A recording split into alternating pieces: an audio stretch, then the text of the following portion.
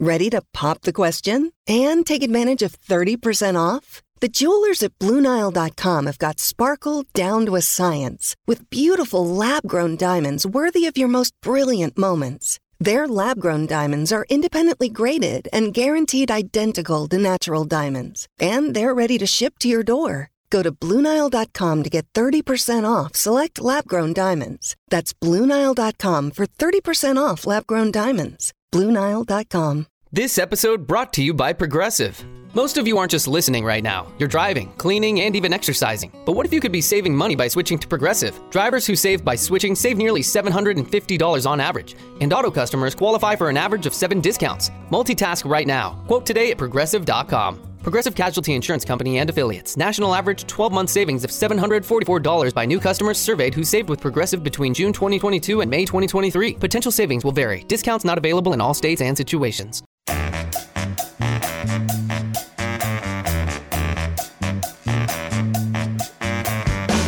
This is At the Turn. It's time for discussion and interviews about the world of golf you won't hear anywhere else. Here are your hosts, Nick Heidelberger and Joe Simons.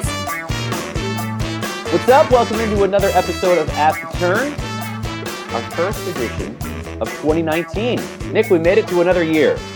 We made it to another year. Wow, yeah, this is our third calendar year we've been going, so I guess we're going pretty strong now. Got a good show for you today. Rory Sabatini is our first topic somehow. We'll get to him in just a minute. We're starting off with Rory, Joe. We're starting off 2019 with Rory. Yes, we are.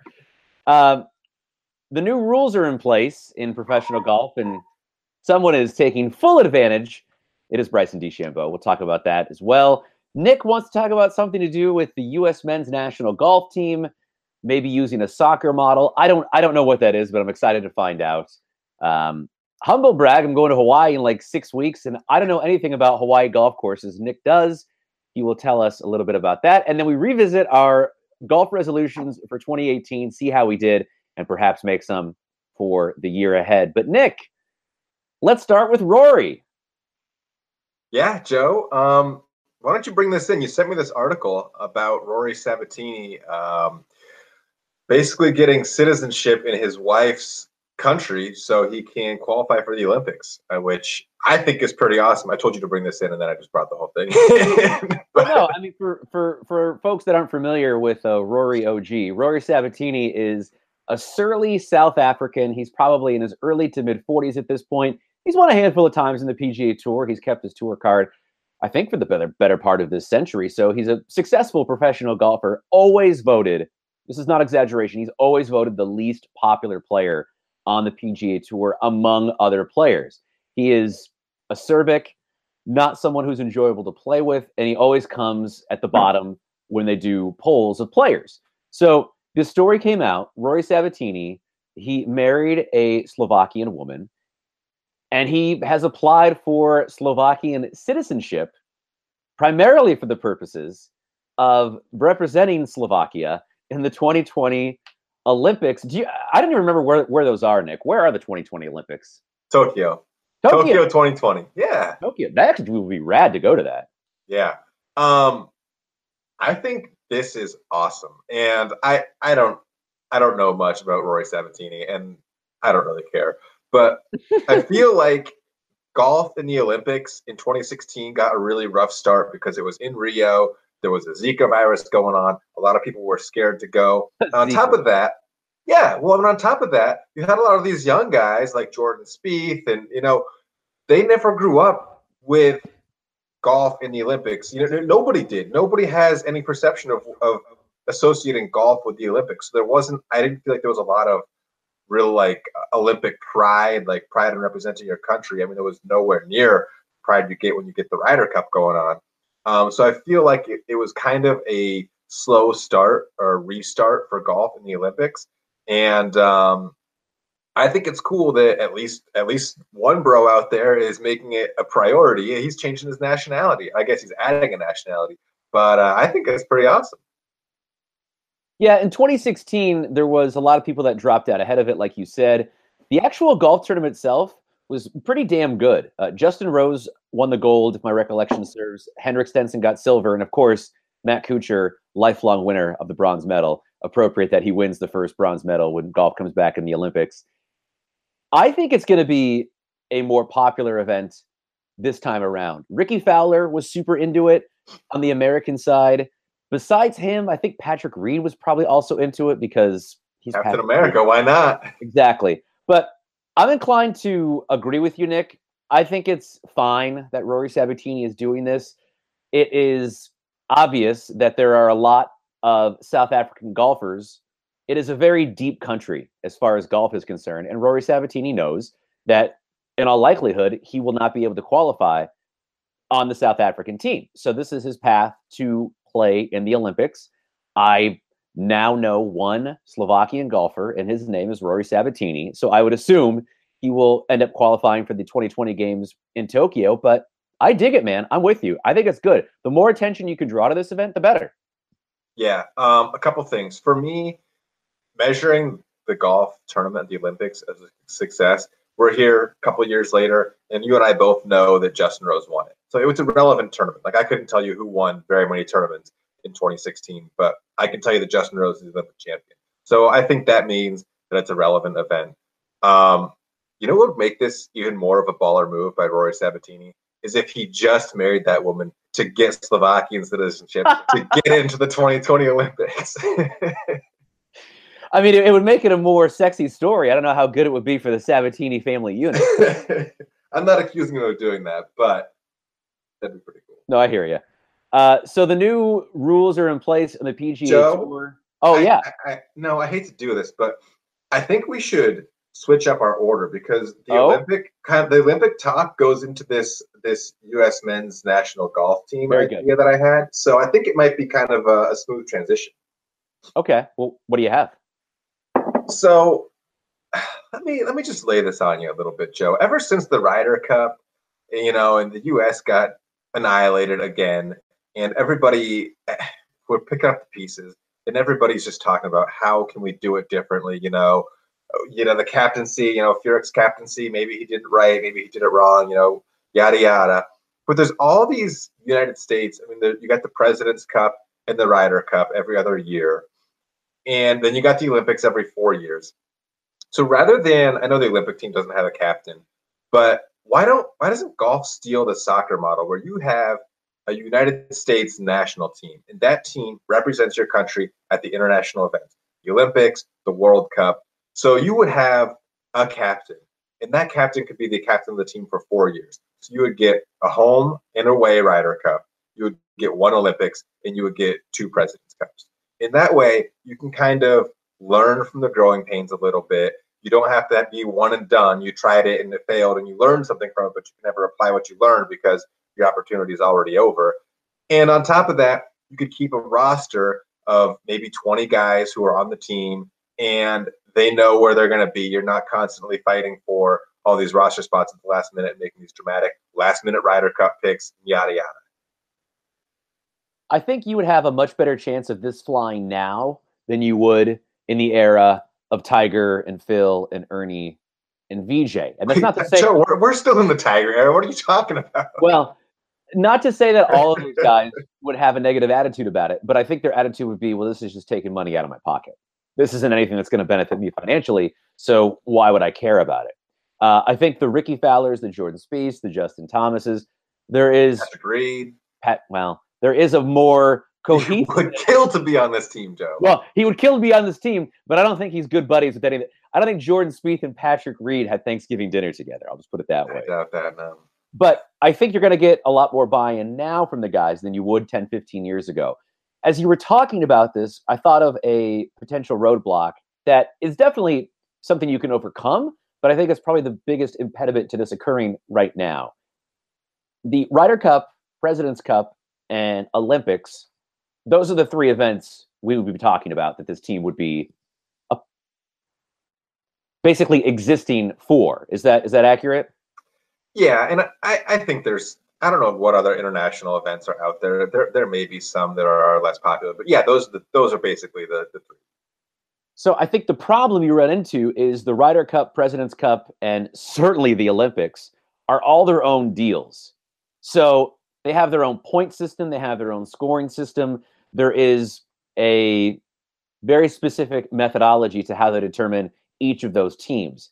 Now, while those scoring systems I think are quite similar, they're definitely unique and different, I think, to have them distinguish themselves from each other. So I think if you could consolidate those three events into the Are you saying the point systems are different for qualifying to be on those teams? Correct. I think they are. There are subtle variations, and I have no idea what the Olympic one is. But we're not getting into the weeds on this. No. I mean, it's going to be, look, you get a lot of points for a major, you get some points for a regular tour event, yada, yada, yada. I just think there would need to be some sort of consolidation of those three bodies to say, okay, the U.S. men's national golf team is the overseeing body of all international golf competitions. And I think, while possible, it's a ways off, and I think would be difficult to achieve. Yeah, I mean, there's no need to bring logic into this idea. I mean, really, I guess like the way soccer does it, you know, like you have your national team, you have a roster. I mean, soccer is a team sport, so it's completely different. I understand that. But, you know, you say you have 20, 24 guys on this golf team, and then for the Ryder Cup, you say, okay, these are the 12 we're sending over. You know, you don't have to, just because you're on the roster doesn't mean you're in all those events. But yeah, you would just basically have your team and then pick who plays in which events. And yeah, I don't know if that would be a qualification based on points or just whoever's the captain for those 4 years says these are my guys, and then it's like, you know, you can add or subtract, you know, whatever you really feel like it. I mean, I love the idea. I think there needs to be a way for the U.S. to give a damn about any of this stuff, because I don't think they do. Certainly not in the way that Europe does. Like, okay, the Ryder Cup was terrible, but how many Americans actually, like, maybe the exception of Patrick Reed, actually took it like personally and were super pissed off at the result and like went to the driving range and were grinding away and was like, that's not going to happen again. Like, none of these guys did that. Yeah, you know, you're probably right. So you think the biggest, in addition to logic, the biggest roadblock is people just don't care enough. They care more about the money than a team actually winning. I do feel like they care way more about the money than actually winning. Like someone like, okay, I'm going to pick on Dustin Johnson because he's an easy target. Like, okay, Dustin Johnson goes to the Ryder Cup. He plays great. He's a Ryder Cup hero. Awesome. Dustin Johnson wins the Masters. What matters more to Dustin Johnson?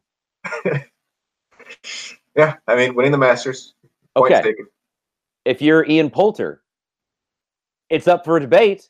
Like, Ian Poulter wants to win the British Open a whole hell of a lot, but if he's the Ryder Cup hero, Ian Poulter knows that that's his bread and butter. And Ian Poulter knows that regardless of what he does in individual play, he's going to be viewed as a Ryder Cup icon. And as a result, he will be able to basically get a drink wherever he wants in continental Europe, because not only does it matter more to the players, I think it matters more to Europe fans than it matters to American fans. I truly believe that. I think I just think it's a cultural thing.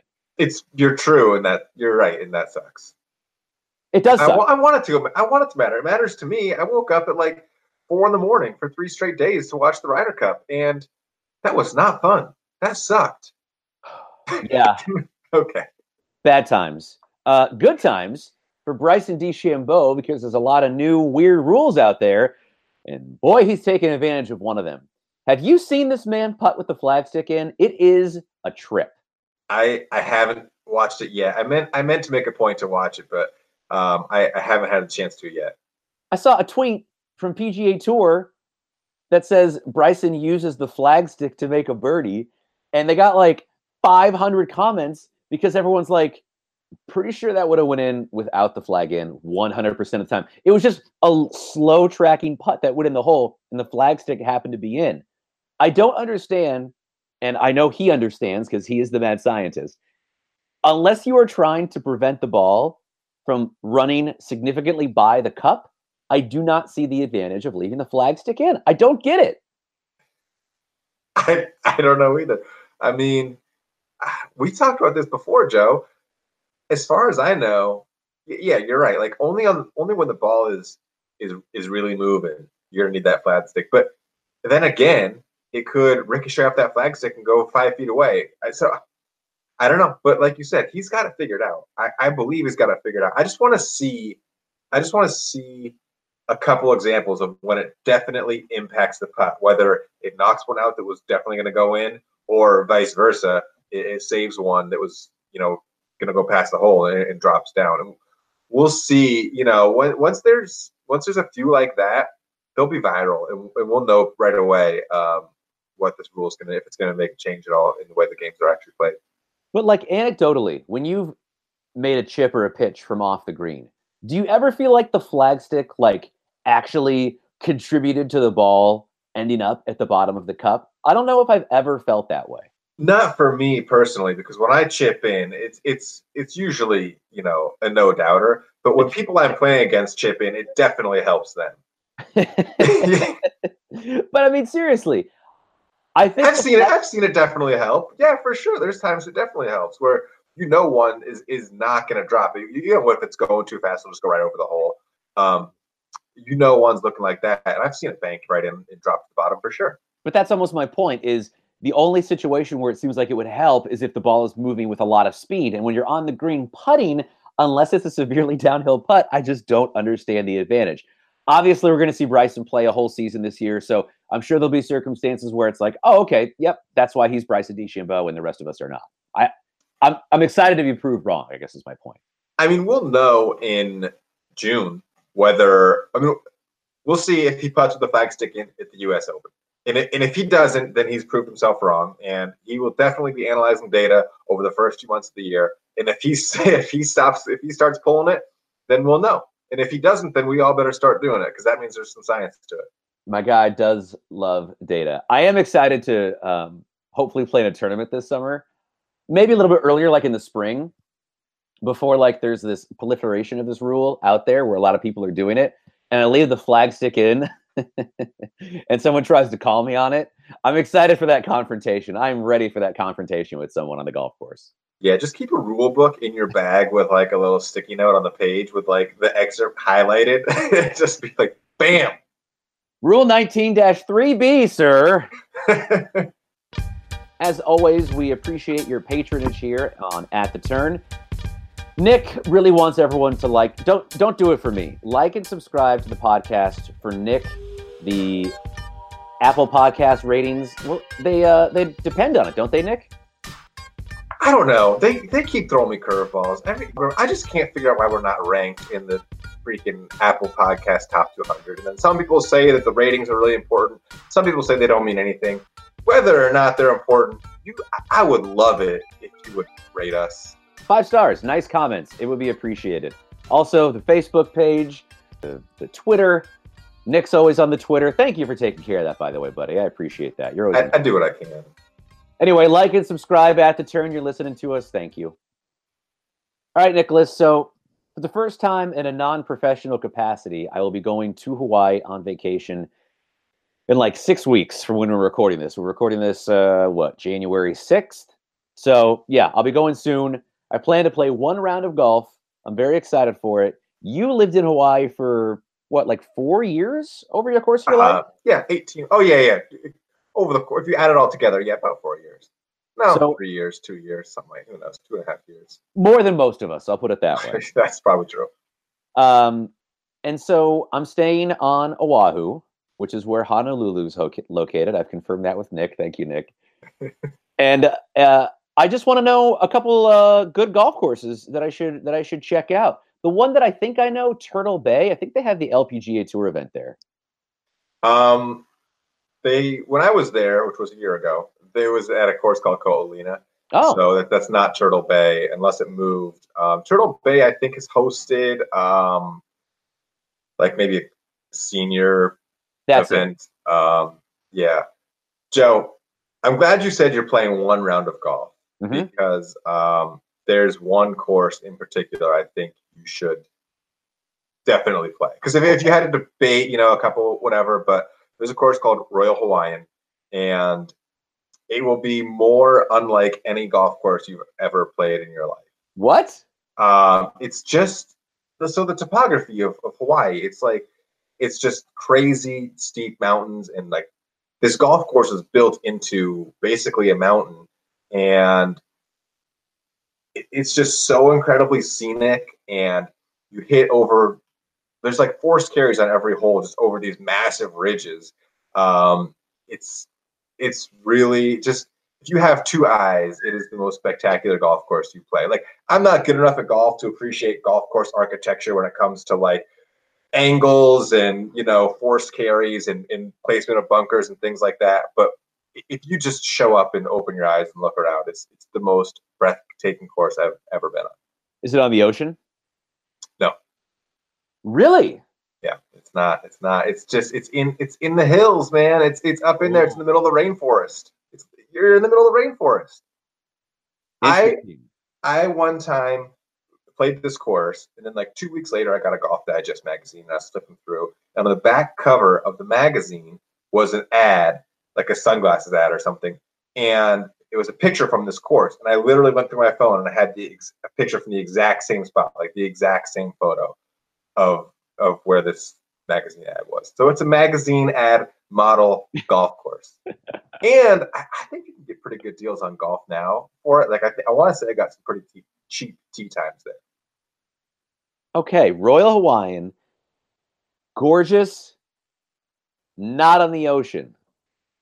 Breathtaking. Like that would be the word I would use for it, is breathtaking.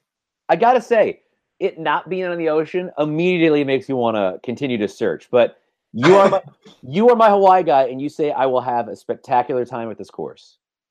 Yeah, I mean, there's a 9-hole municipal course up on the North Shore, which is on the ocean, and it is. I mean, it's kind of a rundown muni, but it is also incredible, and there's ocean views on like 6 of the 9 holes. Also, that would be a very good recommendation. I played there with my wife one time, and she even loved it, which is, you know, she's does not love golf, believe me. But I would play Royal Hawaiian, man. Okay. I would. You're gonna see plenty of the ocean. You're gonna see plenty of the ocean, and you played Bandon. Like, you don't need more like coastline holes. Okay, I will take a landlocked Hawaii course. I'll tweet. I'll go through my phone and find pictures that I've taken of it, and I'll tweet them. I'll at you, Joe. Don't worry. Okay, please do, because I did not expect to get such a conclusive answer from you. So I will go with Royal Hawaiian, man. I'm telling you, when I was there for 18 months, most recently, and there's like 36 or 38 golf courses on Oahu, and it was my goal to play every single one of them, which I didn't. I think I played like 24 or something. I played a lot. That's pretty good. Yeah, and it's just the most unique course. Like Turtle Bay is really nice. They have 2 courses there. I played both of those. They're really nice, but in terms of playing a course, unlike any other course you'll probably play, Royal Hawaiian, man. Okay. When just one last thing, when Soren went there for Fairways and Freeways, our first guest on this podcast, he played Royal Hawaiian. If Soren likes it, if Nick likes it, I'm sure I'll like it. Yeah. Is the lady going to play with you, or are you going to make a solo mission? No, that's pool day for the lady. Okay. Yeah. It is definitely a solo mission. It's very challenging too. I mean, that's the thing. Like, if you miss the fairway, you're in the rainforest, and there's all these forced carries because over huge ridges or ravines, whatever you want to call it. Some R word, I don't know. It's fun, Joe. It's. I will definitely be bringing an entire box of Vice Pro Pluses with me. Yeah, good call.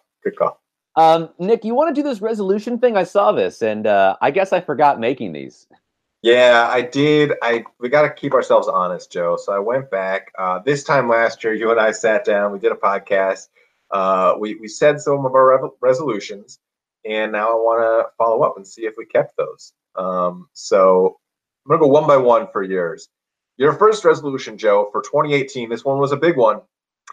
Did you make mom happy this year? Did you wear sunscreen during golf more often? Well, if we can get back to the lady, I saw this rundown, and she's out in the living room, and I yelled out, "Hey, my first resolution was wearing sunscreen during golf." And there was a pause.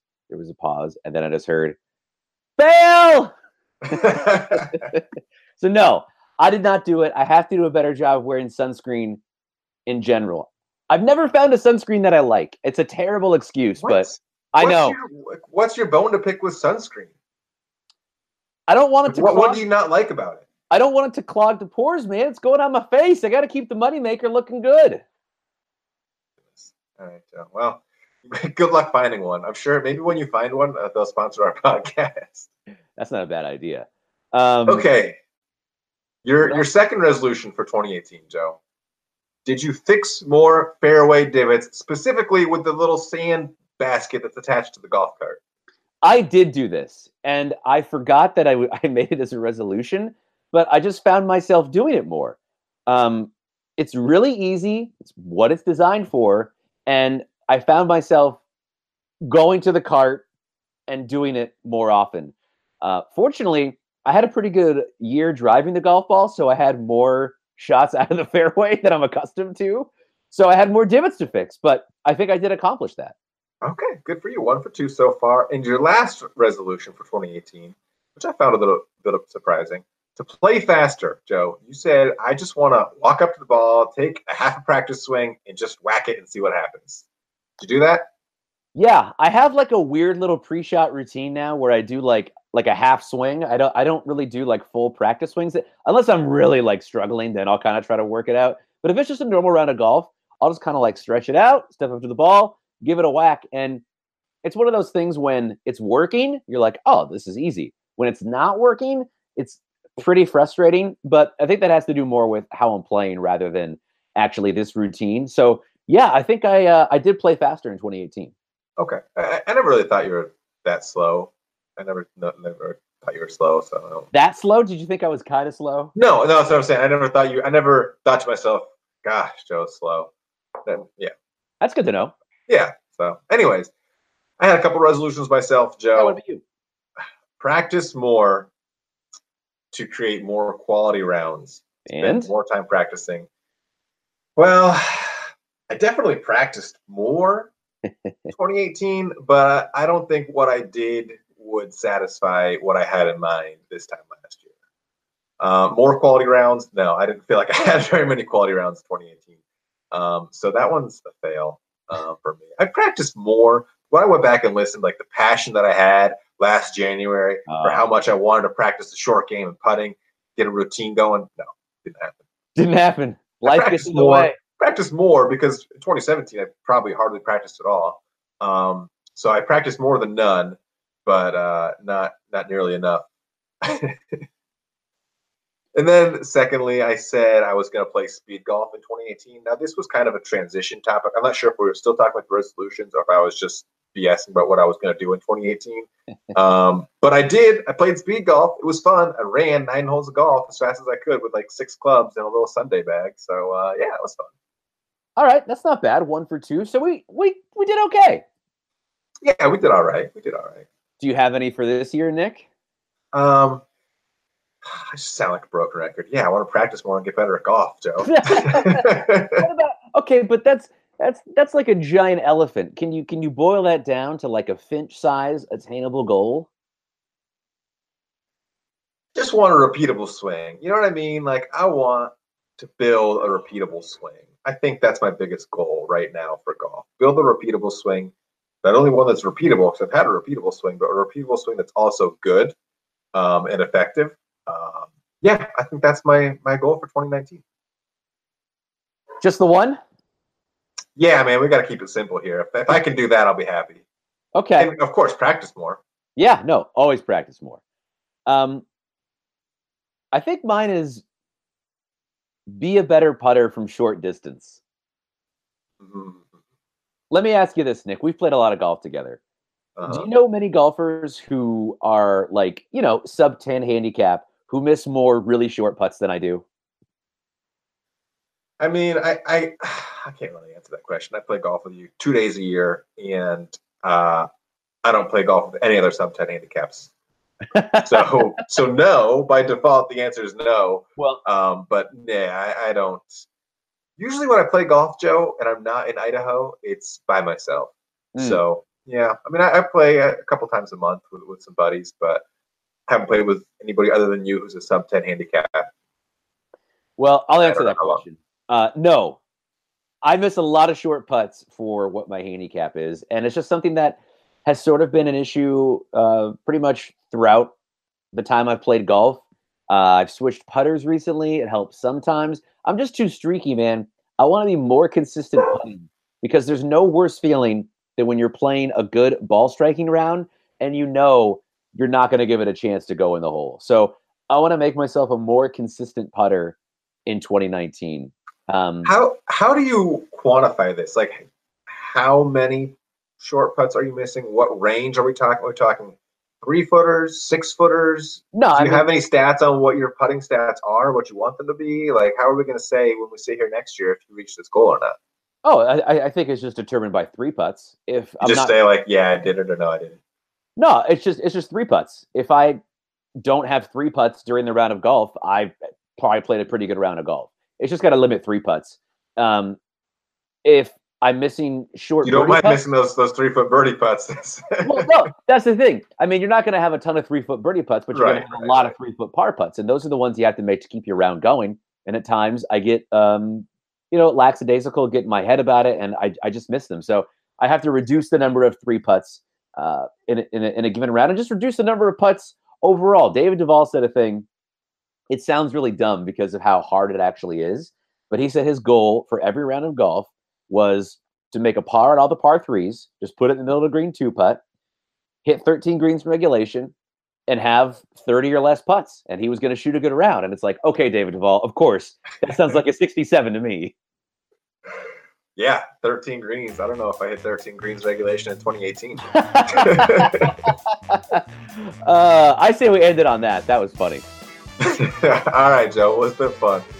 It's been good, man. Everybody, thank you again for listening to this first edition in 2019. Make sure to like and subscribe to Pod. You can get it on Apple Podcasts, SoundCloud, my personal favorite, Stitcher. It's a great app for all those Android folks out there. All 2 of you listening, I see you. Thank you.